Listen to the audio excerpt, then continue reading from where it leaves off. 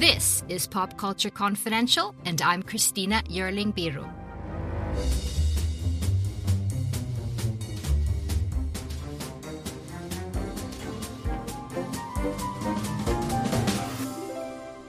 Hey everyone, welcome to Pop Culture Confidential with AwardsWatch Chief Editor Erik Anderson. Yay! Hello. So you haven't visited with me for some time. What's wrong? You're under a conservatorship, right? I'm a bad influence. Oh my God. Yes, free Erik. Blink Yeah, if you need help. I know. It's been a while. Well, we had all of the festivals and one that's still underway now. So we've just kind of been each all over the world, trying to get things covered and see things. So we are reuniting. Yes, I'm so happy to see you. And I have a whole bunch of stuff I want to talk to you about. It's the endish of the festival season, not really, but it's mid-award season, the state of the industry. I want to talk about the Gyllenhaal siblings, who are just so hot. We need to talk about them. We have to talk about licorice and pizza and movies we love and hate and all kinds of stuff. So are you ready? Ready. So I want to start with a couple of things from this week. Some trailers dropped from incredibly awaited films. One is the Adam McKay film, Don't Look Up, with some big stars. We have DiCaprio, we have Jennifer Lawrence in it, we have Meryl Streep. Everyone's been waiting for this movie. And then the trailer dropped and everyone was like, what? Talk to me about this. What is this movie and what was the reaction? It's been pretty mixed, and that's kind of par for the course for Adam McKay. I don't think he has a movie that's really not been divisive as of late. I mean, just look at Vice itself, and it was extremely divisive. How many times can I say Vice in one sentence? But not for the Academy. The Academy went all in for it. And now we have Don't Look Up, which is, by all accounts, from what we've seen, including the clip piece that came out yesterday, it's high satire. Streep is playing a Trump-style female president. It looks like a lot.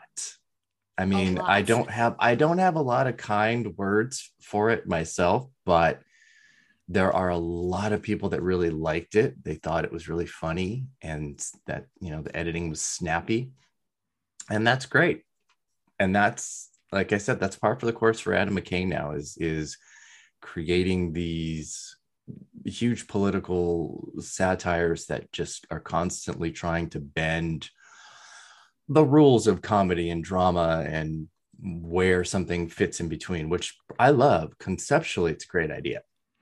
I don't really have high hopes for the film, though, especially at the clip that came out yesterday, which I thought was absolutely horrid. There was something, I don't know how to say it, like uncanny valley-ish, but everyone looked really overly satirically made up. There was something about the look. The music felt like should have been in some other clip. I kept thinking something was wrong with what I was watching. That's the weird thing, is that even people that like the clip are like, I hope this isn't the music. And these are all everything that happened at I don't even know how you pronounce it, Tudum, the big giant, Netflix live event, which was really fantastic and gave us so many first looks at so many things, Bridgerton and Bruised, and I mean, so many things. So, we're watching these and anticipating new bits and pieces of information and video and everything.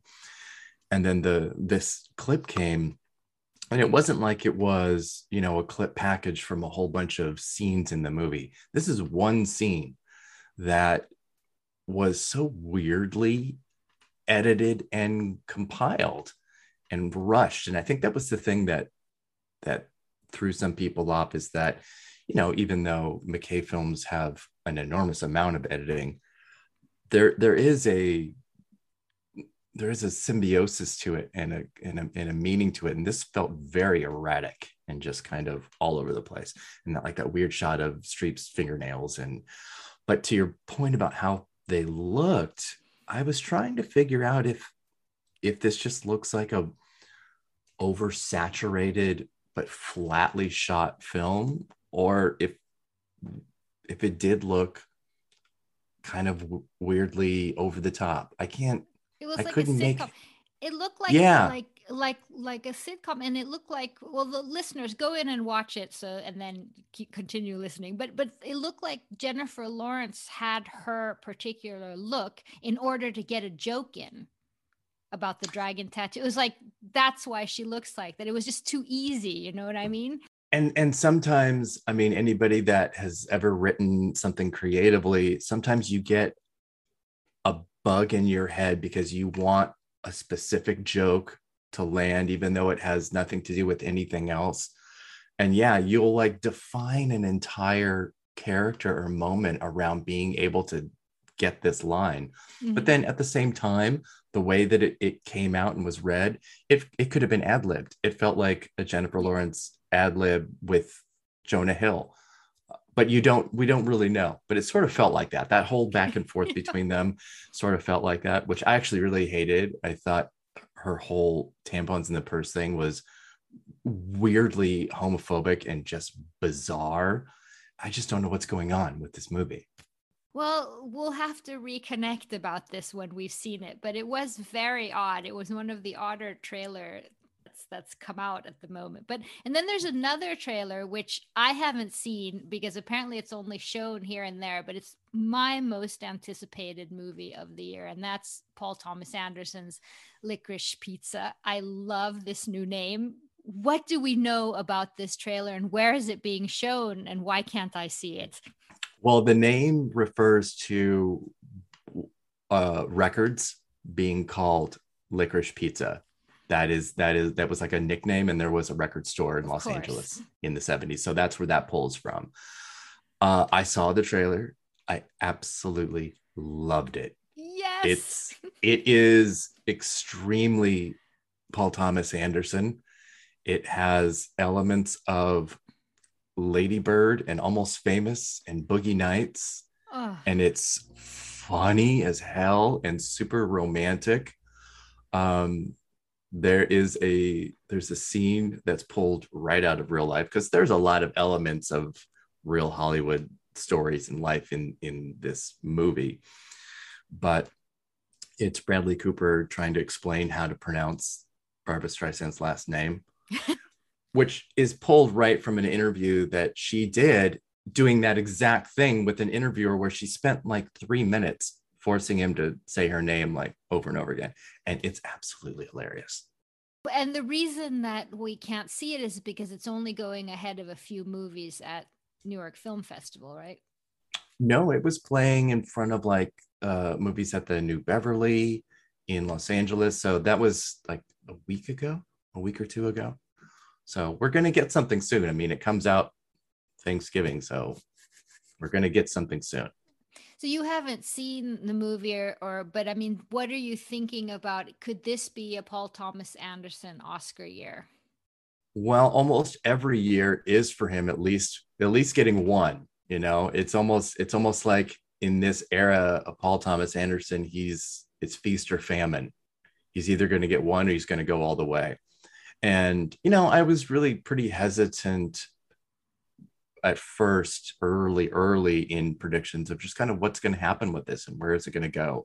Is it going to be Inherent Vice, you know, and get just a screenplay nomination, or is it more Phantom Thread? Is it Boogie Nights and just kind of somewhere in the middle? And I feel like the trailer makes the movie, and I'm going to only use this word once because it's already being overused for a dozen movies, but it feels pretty accessible, audience friendly. And Which Phantom Thread really wasn't.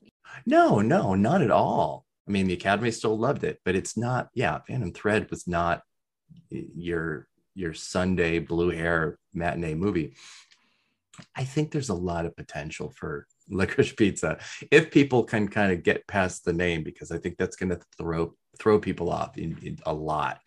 Uh, What do you but think? you know, I do not necessarily in a negative way, but in an what the What heck does is this this type mean? of thing? Yeah, Is it yeah. funny? Is it serious? What am I about to see?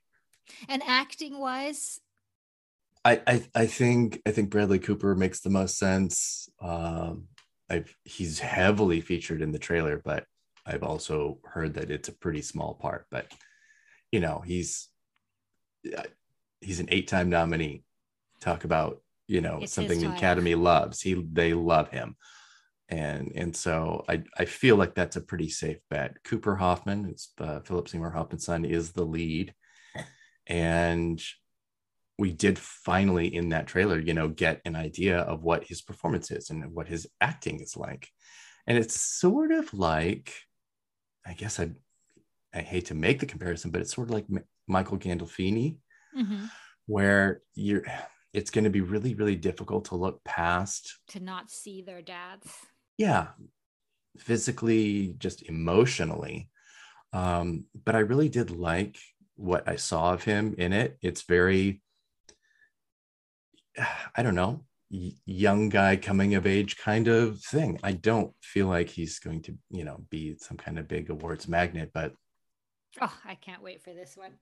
Well, you were mentioning, yes, we've been gone. There's been a bunch of big festivals, Venice, you were in Telluride, New York. One of the things I'm really seeing coming out, there are so many stars this award season. Will Smith, George Clooney. Tell me a little bit about who you're seeing in award season for Best Actor and Actress categories right now. well, I'm going to pull them up now. I just did my acting predictions this last week. And you're right, it is a very star-studded season, and that's pretty clearly because so many big films, were held off from 2020, and we got, an Oscar season last year that was extremely indie. And I think that was always going to make the next year look pretty wildly different in comparison.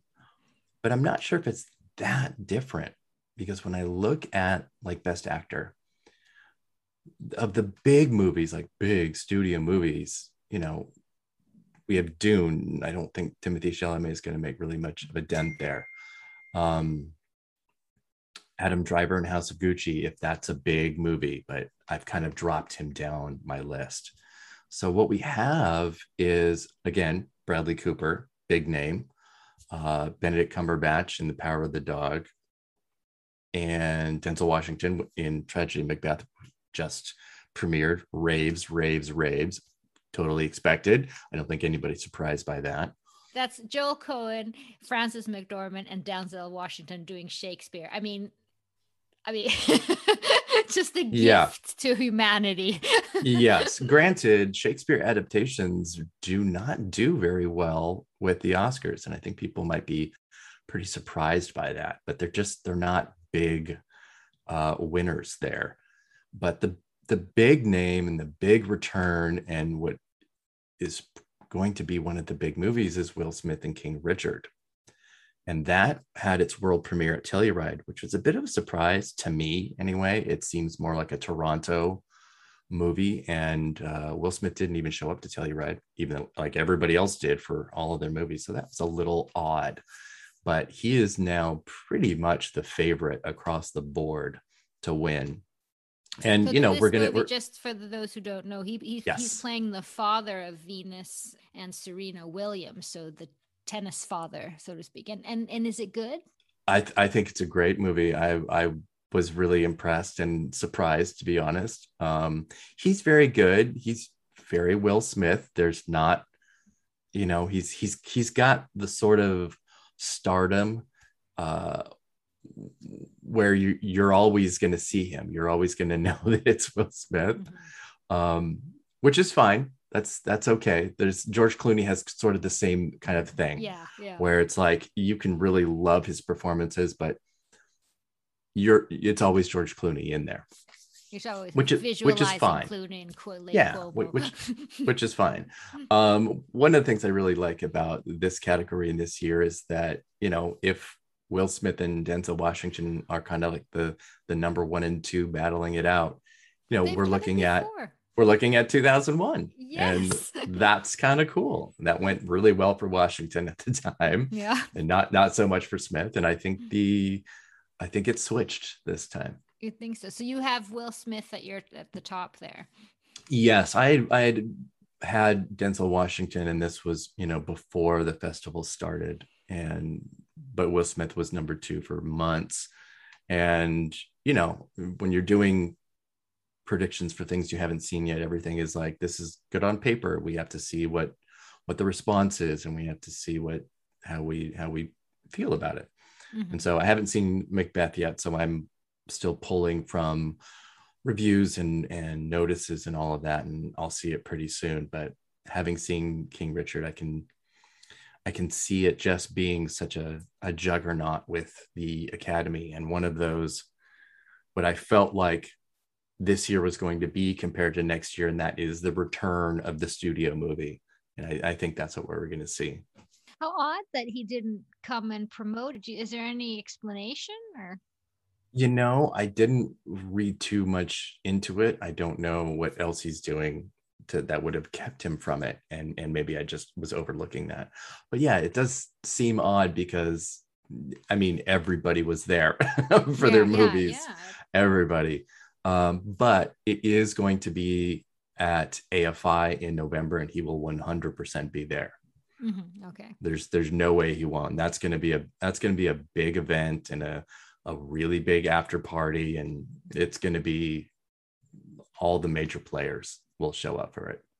So what about the women? It seems like Kristen Stewart is just a lock after the reception, both in Venice and Telluride, for playing Diana Spencer in Spencer. I don't know how she couldn't be. I don't know how anybody with worth their prediction weight in salt could not have her in the top spot right now. And it's the kind of thing, even outside of the performance in the film, it's the kind of thing where I think people really want to see that. They want to see somebody whose films and performances in the past have not been very well regarded until, pretty recently, and largely with critics only. So there's an appeal to that. There's an appeal to this sort of working their way from this $1 billion franchise to more nuts and bolts kind from of Twilight acting. To art or film. Absolutely. And she's really made that choice. So is Robert Pattinson. Mm-hmm. Made every possible choice to except for Batman coming now. Yeah, it's except for Batman, and something like that's like just a small exception. It's such a surprise, really, for him to do something like that. I mean, the only thing that would have been more surprising is like a rom-com with Jennifer Lopez or something. But the best actress category is pretty fascinating, and for me, it's extremely fluid. I made some dramatic changes from last month because my top 5 were all biopics or actresses playing real people. Mm-hmm. And that just doesn't happen. I mean, 3 out of 5 nominees being real people is pretty common. 4 out of 5 is extremely uncommon. I think it's happened once in the last 20 years. And 5 just seems like too risky a bet for me. Mm-hmm. So I moved a lot around, and I almost went in the opposite direction, because now my top 5 is all fictional characters except for Kristen Stewart. So, who's in your top 5? Kristen Stewart, Frances McDormand, Penelope Cruz, Cate Blanchett, and Olivia Colman. Olivia Colman for The Lost Daughter. Lost Daughter, Maggie. Yes, Cate Blanchett for Nightmare Alley, but that's still a category position that's up in the air. Penelope Cruz for Parallel Mothers. Frances McDormand, Tragedy Macbeth, which some people think is a category that's up in the air. I do not, but that's me. I mean, she could definitely be nominated, but could she win 2 years in a row? Well, of course, Frances McDormand, she could, but... She could. I mean, lots of things could happen, but again, to the Shakespeare point, the only time a actress has been nominated for Best Actress for a Shakespeare adaptation was 1936, and it was Myrna Oh, yeah, Loy. that was a while ago. That was a long time ago. That's a long time ago. So anything actually that happens with Macbeth that is above the line categories is going to be a big deal. And supporting actor and actresses, that seems just crazy. There's so many choices. I was just thinking, and there's so many choices of what's come at these recent festivals, but I was just thinking about a movie I saw at Sundance and you saw too that I thought Mass, which was so incredible, which seems like there's 4 actors there who easily could be supporting actors. I don't even know who we're talking about right now in these categories. Well, I mean, it was certainly a choice to put them all supporting, and there's another top film that might happen in. Um, but it's all going to depend on how active each of these people are in the promotion of the film, and how active Bleecker Street, who's distributing Mass, wants to focus their campaign. And we've already honestly seen where that focus is. We're recording this on Sunday, the 26th. Mm-hmm. There are 3 Mass screenings in Los Angeles with Q&As, and they are only with Ann Dowd and Martha Plimpton right now. And yes, and there was one the other day that was just Ann Dowd. So to me, she is the main push. Anybody else kind of has to really get there on their own, but Ann Dowd is going to be the main push. And then there's Kenneth Branagh's Belfast, which was a tremendous hit in Toronto, and which also seems like there could be a lot of actors in particularly supporting. Am I right? So that is one of the categories that is up in the air right now, the placements, because there are some people that think that everyone's going to go supporting, or that they were told everyone's going to go supporting. I'm working purely with the knowledge of what my conversations were and what I was told. And that is that Dench and Kieran Hines are supporting.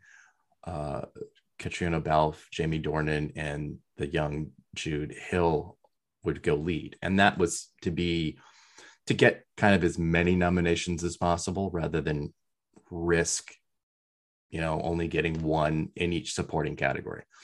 And it could go a lot of ways, because the kid really is the true lead. It is his story, which is a semi-autobiographical story of Kenneth Branagh, and it takes place in Ireland during the Troubles in 1969. And it's, other than that, then Balfe has the biggest part, and she is borderline lead supporting. I have her in 6th place in lead. If she were to be officially supporting, I would probably put her at number 1.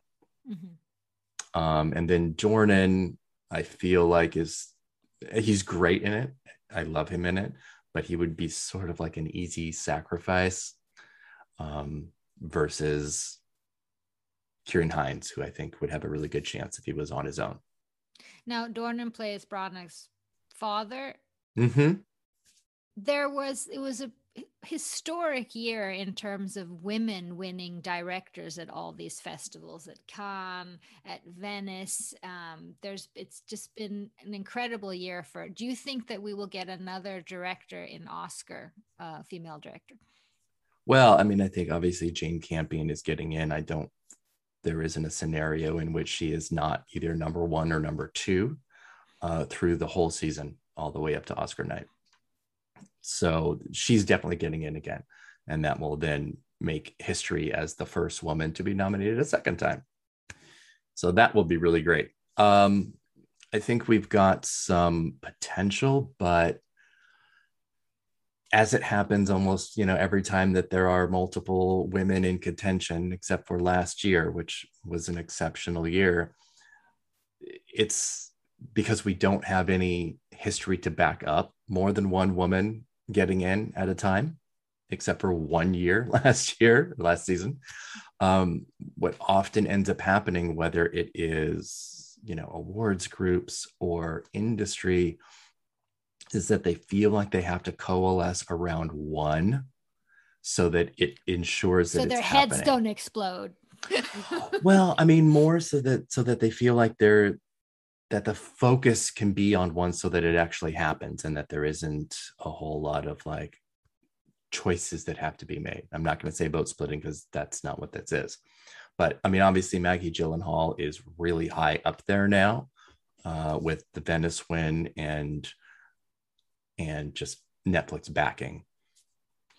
I thought that was the Lost Daughter, Maggie Gyllenhaal's Elena Ferrante adaptation with Olivia Colman was one of my big favorites and surprises of Venice. I thought it was an incredible directorial debut. I so much want to see her nominated for this. She really deserves it. And for screenplay as well, which is what she won at Venice. But I just think it was so well directed. Do you think you'll see any others from that movie in Oscar? Possibly. I really love the movie too, and I think Gyllenhaal is definitely getting in for screenplay. She should be pretty locked in for the DGA First Time Director nomination too, and that will, continue to boost that profile. As far as other actors, I mean, obviously Olivia Colman as the lead is the most likely. After that, I would say Jessie Buckley, who plays the younger version of Coleman, and I think she's outstanding. Her Oh, she's so good. her ability to kind of mimic certain characteristics and behaviors from Coleman without it, feeling weird and over the top was incredible. But I thought Dakota Johnson was great. It was one of my favorite things she's done. It took me a while to even figure out that it was her. She really get surprisingly sort of disappears into this role, which is not a role you really would disappear into. But I thought she And, was so and great. she is great. And she has that, dark wig, and her skin is super sun-kissed tanned and dark makeup. And she just kind of is in there. I thought she was great. Yeah. I thought it was. I hope that would be fun if she would get in there as well. And we have to see the Gyllenhaal siblings on the red carpets because the hotness of these two, right? It's What's going on unbearable. with Jake is just like, Oh my God, that pink sweater photo shoot, absolutely this just was GQ, right? One of the magazines. Style. It was Style magazine. Oh Oh. my God. It was, I mean, I want all the outtakes. I want all of it. Bring it to me. And they were really great together at Venice because they were on the red carpet together. And I always love how they support each other. And it's fantastic. You just want to see them everywhere. And I mean, not that I don't think The Guilty has his movie that he's promoting has any Oscar chances, right? I mean, even though it's no, I don't. Very good. I loved it. I thought it was very good, and he's great in it. But no, I'm not really looking for that to do anything. Well, he better work supporting his sister then, because we want to see him. Yep, all over the place. Now, I want to talk to you about something that everyone hyped that we talked about so much last year. The musicals are coming. This is going to take the Oscars. And it just seems like all of these huge musicals are not really going anywhere. Dear Evan Hansen just really got terrible critiques. We have In the Heights earlier in the summer was a critical hit and a box office failure. And I mean, you can blame the pandemic if you want, but other films have been hits, so I wouldn't do that. Cinderella.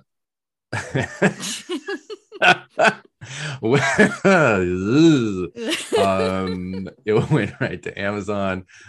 The less said about that disaster, the better. Everybody's talking about Jamie. Did have a small theatrical run and then hit Amazon. It's wonderful. It's lovely. But Amazon gave it basically no attention, certainly not the attention that they gave Cinderella.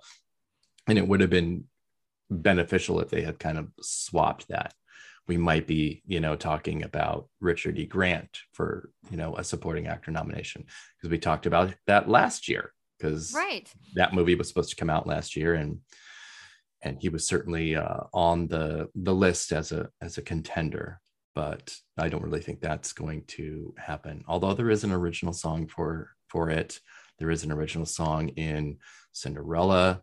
and Dear Evan Hansen as well, because all of these, musicals that have existing music or are previously, adapted, they all want to get the nomination because they can't get one for the existing song. So you get this brand new song thrown in there, which most of the time always feels completely superfluous and really just for getting that nomination.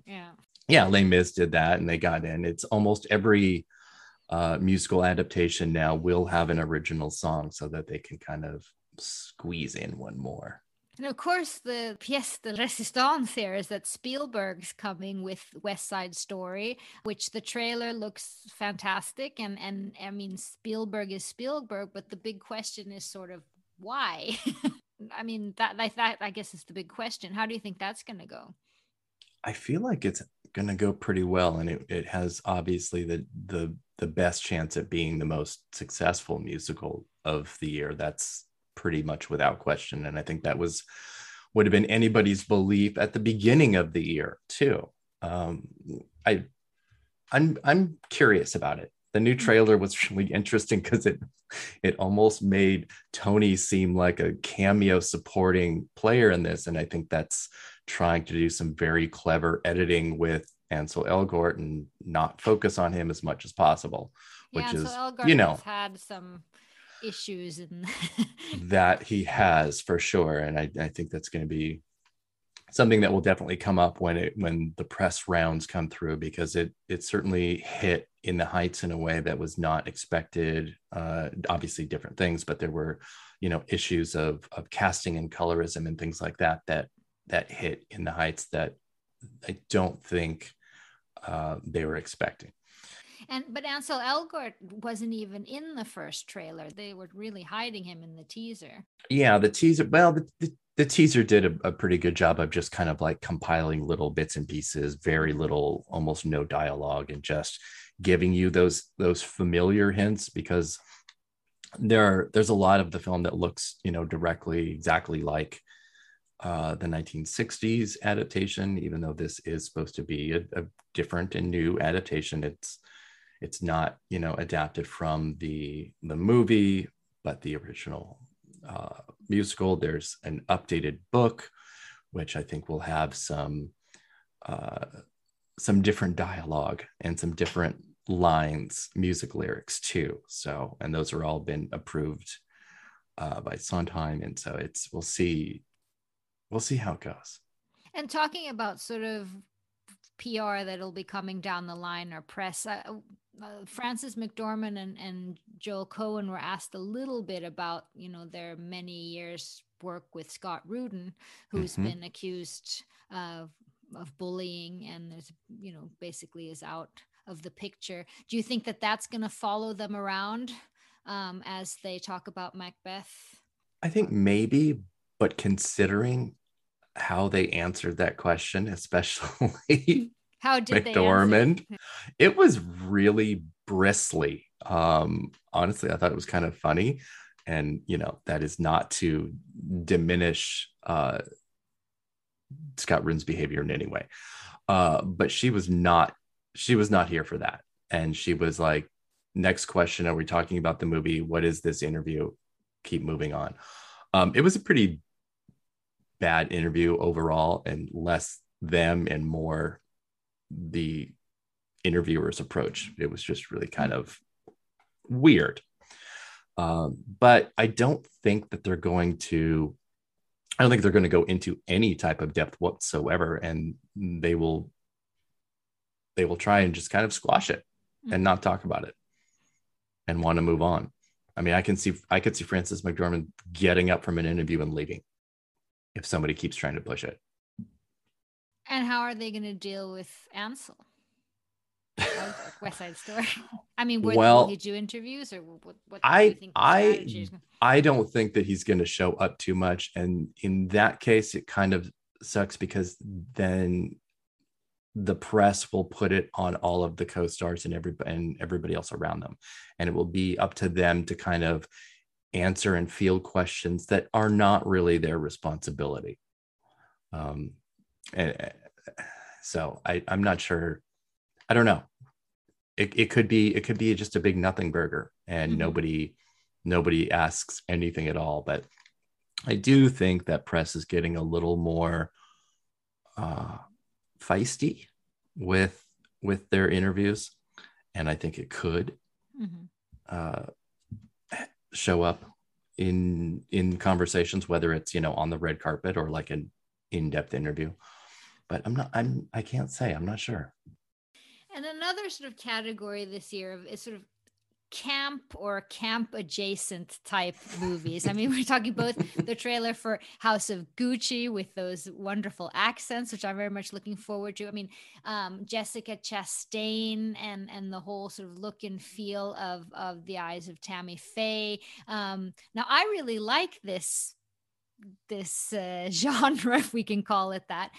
Tell me a little bit how do you think people are going to go for these movies and Jessica Chastain in particular? Well, I love Chastain in Tammy Faye, and I thought the movie was fantastic. I think people have audiences and viewers, and even journalists and critics have kind of a weird relationship with accents and actors, and it can be very I don't want to say classist, but a little bit. Like if an American actor does a really lovely British accent, then it's an elevated performance, and they think really highly of them. And then you have somebody like Chastain, or even like McDormand and Fargo, do this upper northeast US Minnesota type of accent, and it's so easy to, if you come from the coasts or whatever, to kind of mock it, to see it and hear it as mockery, which really means you think that people that actually speak like that are to be mocked. And that happens with Southern accents too. And we note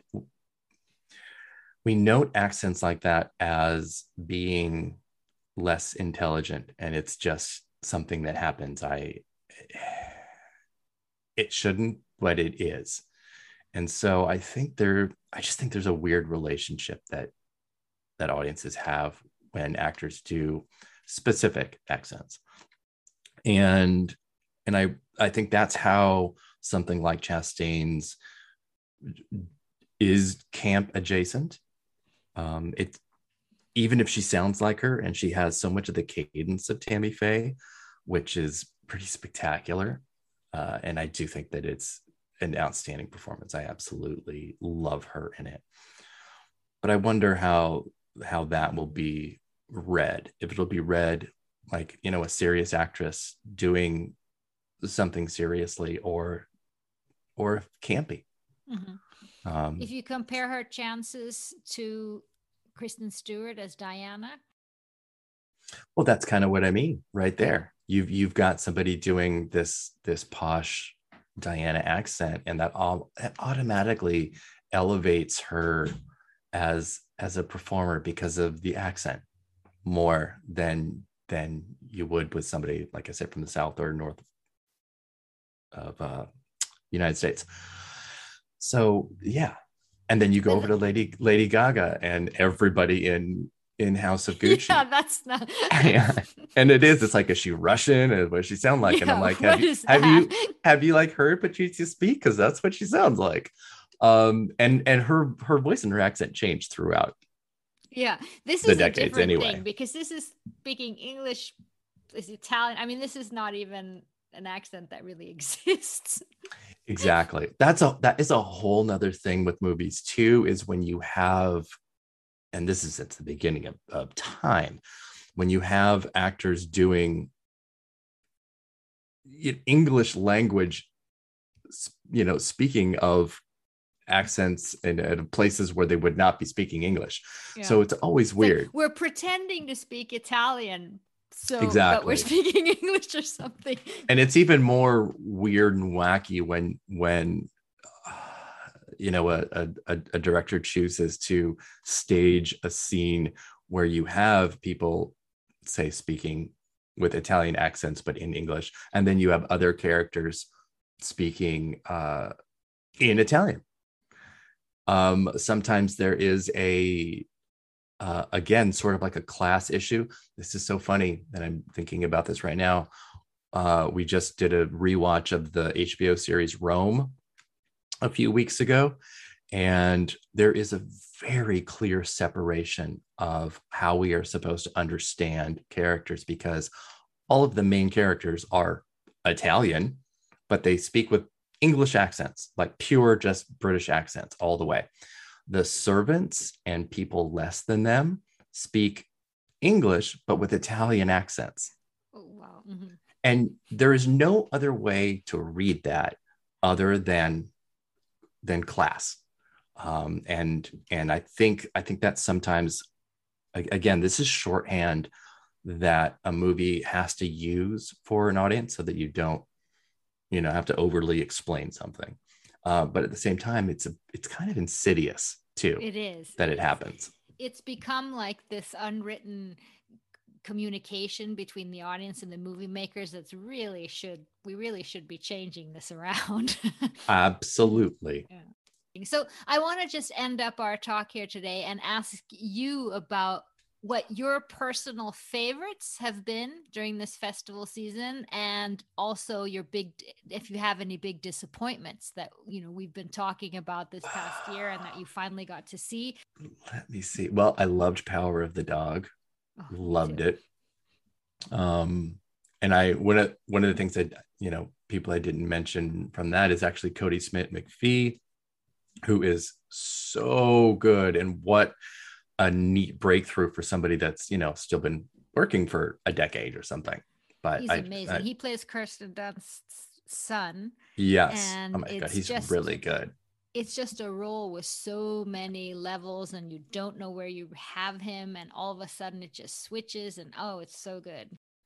I think Mass is one of the best films of the year. I think it is perfectly performed, and I think the screenplay is absolutely among the best of the year.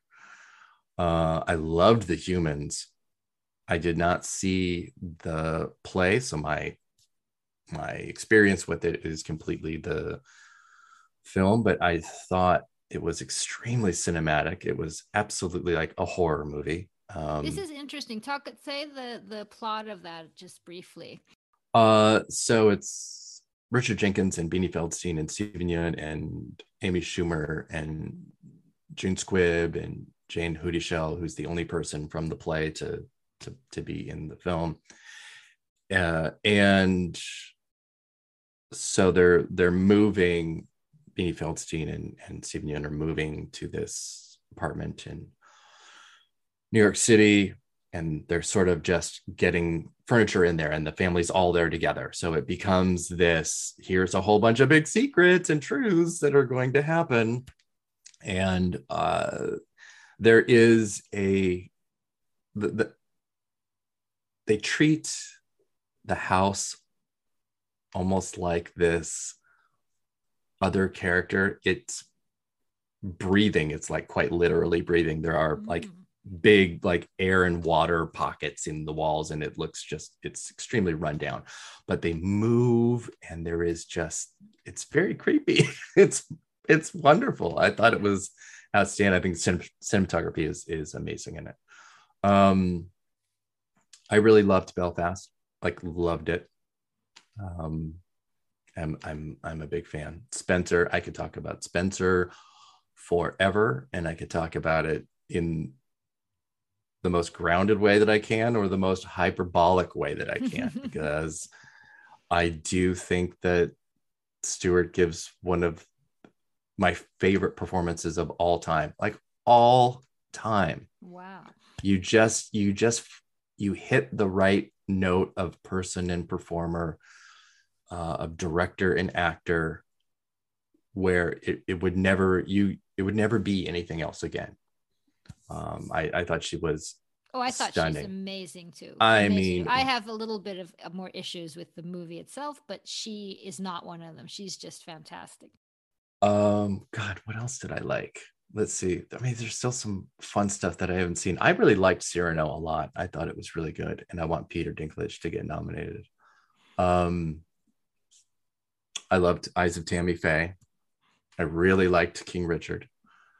Um, what else do we have? Let's see. Look at you, Judi Dench.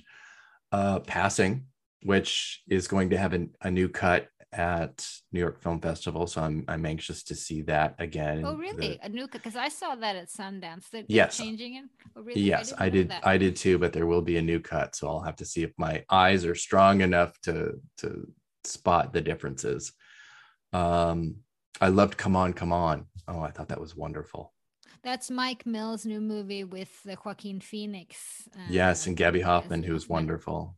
And the kid is amazing. Oh my God, the kid's crazy. Precocious kids are like, you love them or hate we them hate in them. Yeah. movies, you know?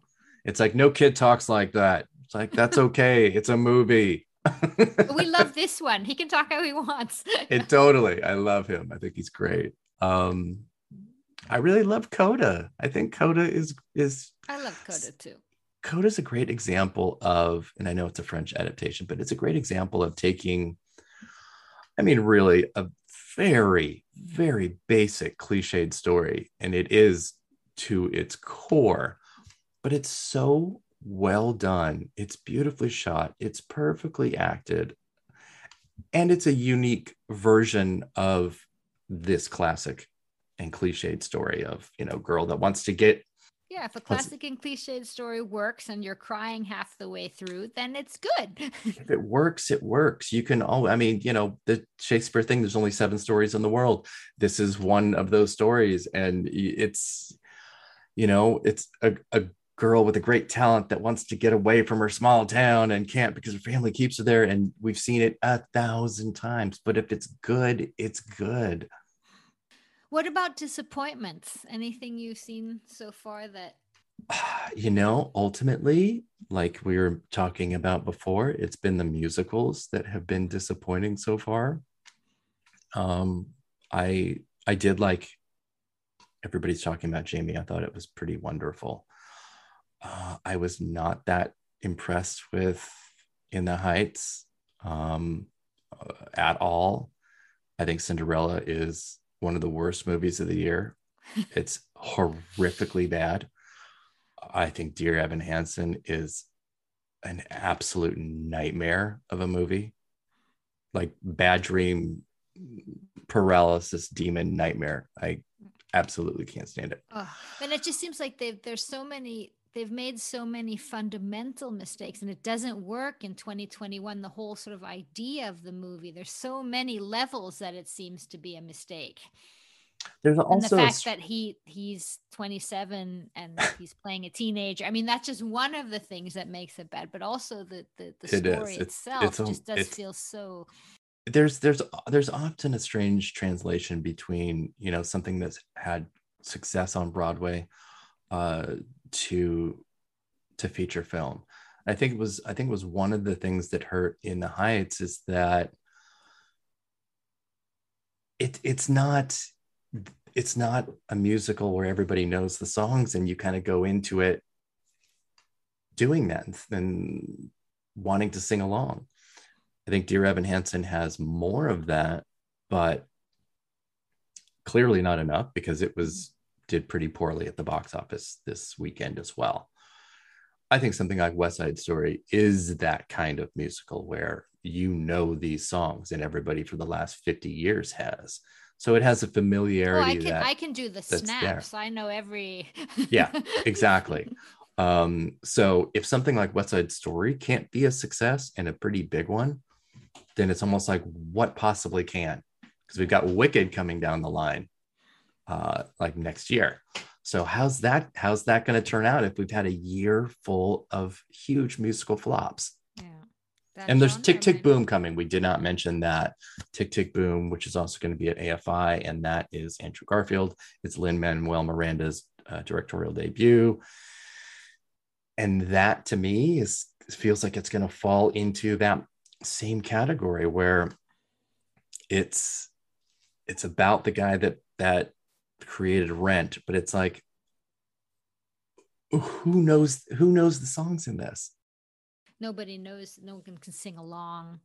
Yeah. It's too So I New think York. it's that too. So I think that's always going to be a struggle. And speaking of Rent, when that movie adaptation came out, that was a big flop too. You just, it's really difficult. I think there's almost a better chance for original musicals than there are adaptations now, unless you're like a Chicago. But that could have been a flop too. Yeah, but it wasn't. But the original musicals, as you were saying, then no one knows the songs, and then they flop for that reason. I think that is the bigger reason, is just the lack of familiarity. And also too, it's not, you can't put the blame on the film. You have to put the blame too on the audience for having a lack of adventurousness to go and see it, and to be like, oh, I really like this musical. I'm going to go and get the soundtrack now. And I'm going to, watch videos on YouTube of it or something like that. You have to have an adventurous audience too, not just an adventurous movie.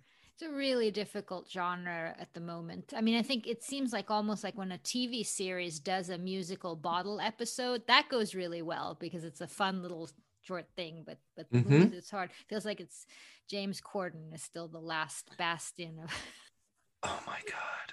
I mean, if there is like one, if I had to focus on one thing that has ruined the movie musical, it is absolutely right? James Corden. And if he's in Wicked, forget it. Flop. Done. Yeah, we didn't even talk about Cats last year. No, we're gonna. Speaking of musical flops of one of the biggest, musicals of all time, Phantom of the Opera 2. Phantom of the Opera, biggest musical all time. Everybody in the damn world has seen it from all over the place. Flop. People just don't care. Well, Erik, this is always so much fun to talk to you, and I hope we're gonna let's talk after Licorice Pizza. Yes. And let's talk about it a lot. Yes, which I think it's November 24th or something like that. There's a lot of things coming out at Thanksgiving, so we'll get something on it soon, and we'll see it soon. We're already at the end of September, so yeah. Well, I can't wait to talk to you again and follow up. Let's not take as much time as we did this time around. Thank you so much. Thank you. Hey there! I'm Hannah. And I'm Audrey. We are a sister filmmaking duo and co-hosts of Sleepover Cinema, our show where we analyze the films that created the collective unconscious of the girls, gays, and theys of the late 90s and early 2000s. Princess Diaries, The Cheetah Girls, Aquamarine, Cinderella, the one starring Brandy. We haven't stopped thinking about these movies since we first saw them, and we want you to rewatch them and review them with us. Are these movies as bad as critics would have us believe? Do we even care if they are? We are always unpacking that very question on Sleepover Cinema. Check out Sleepover Cinema wherever you get your podcasts or at evergreenpodcasts.com. See you soon.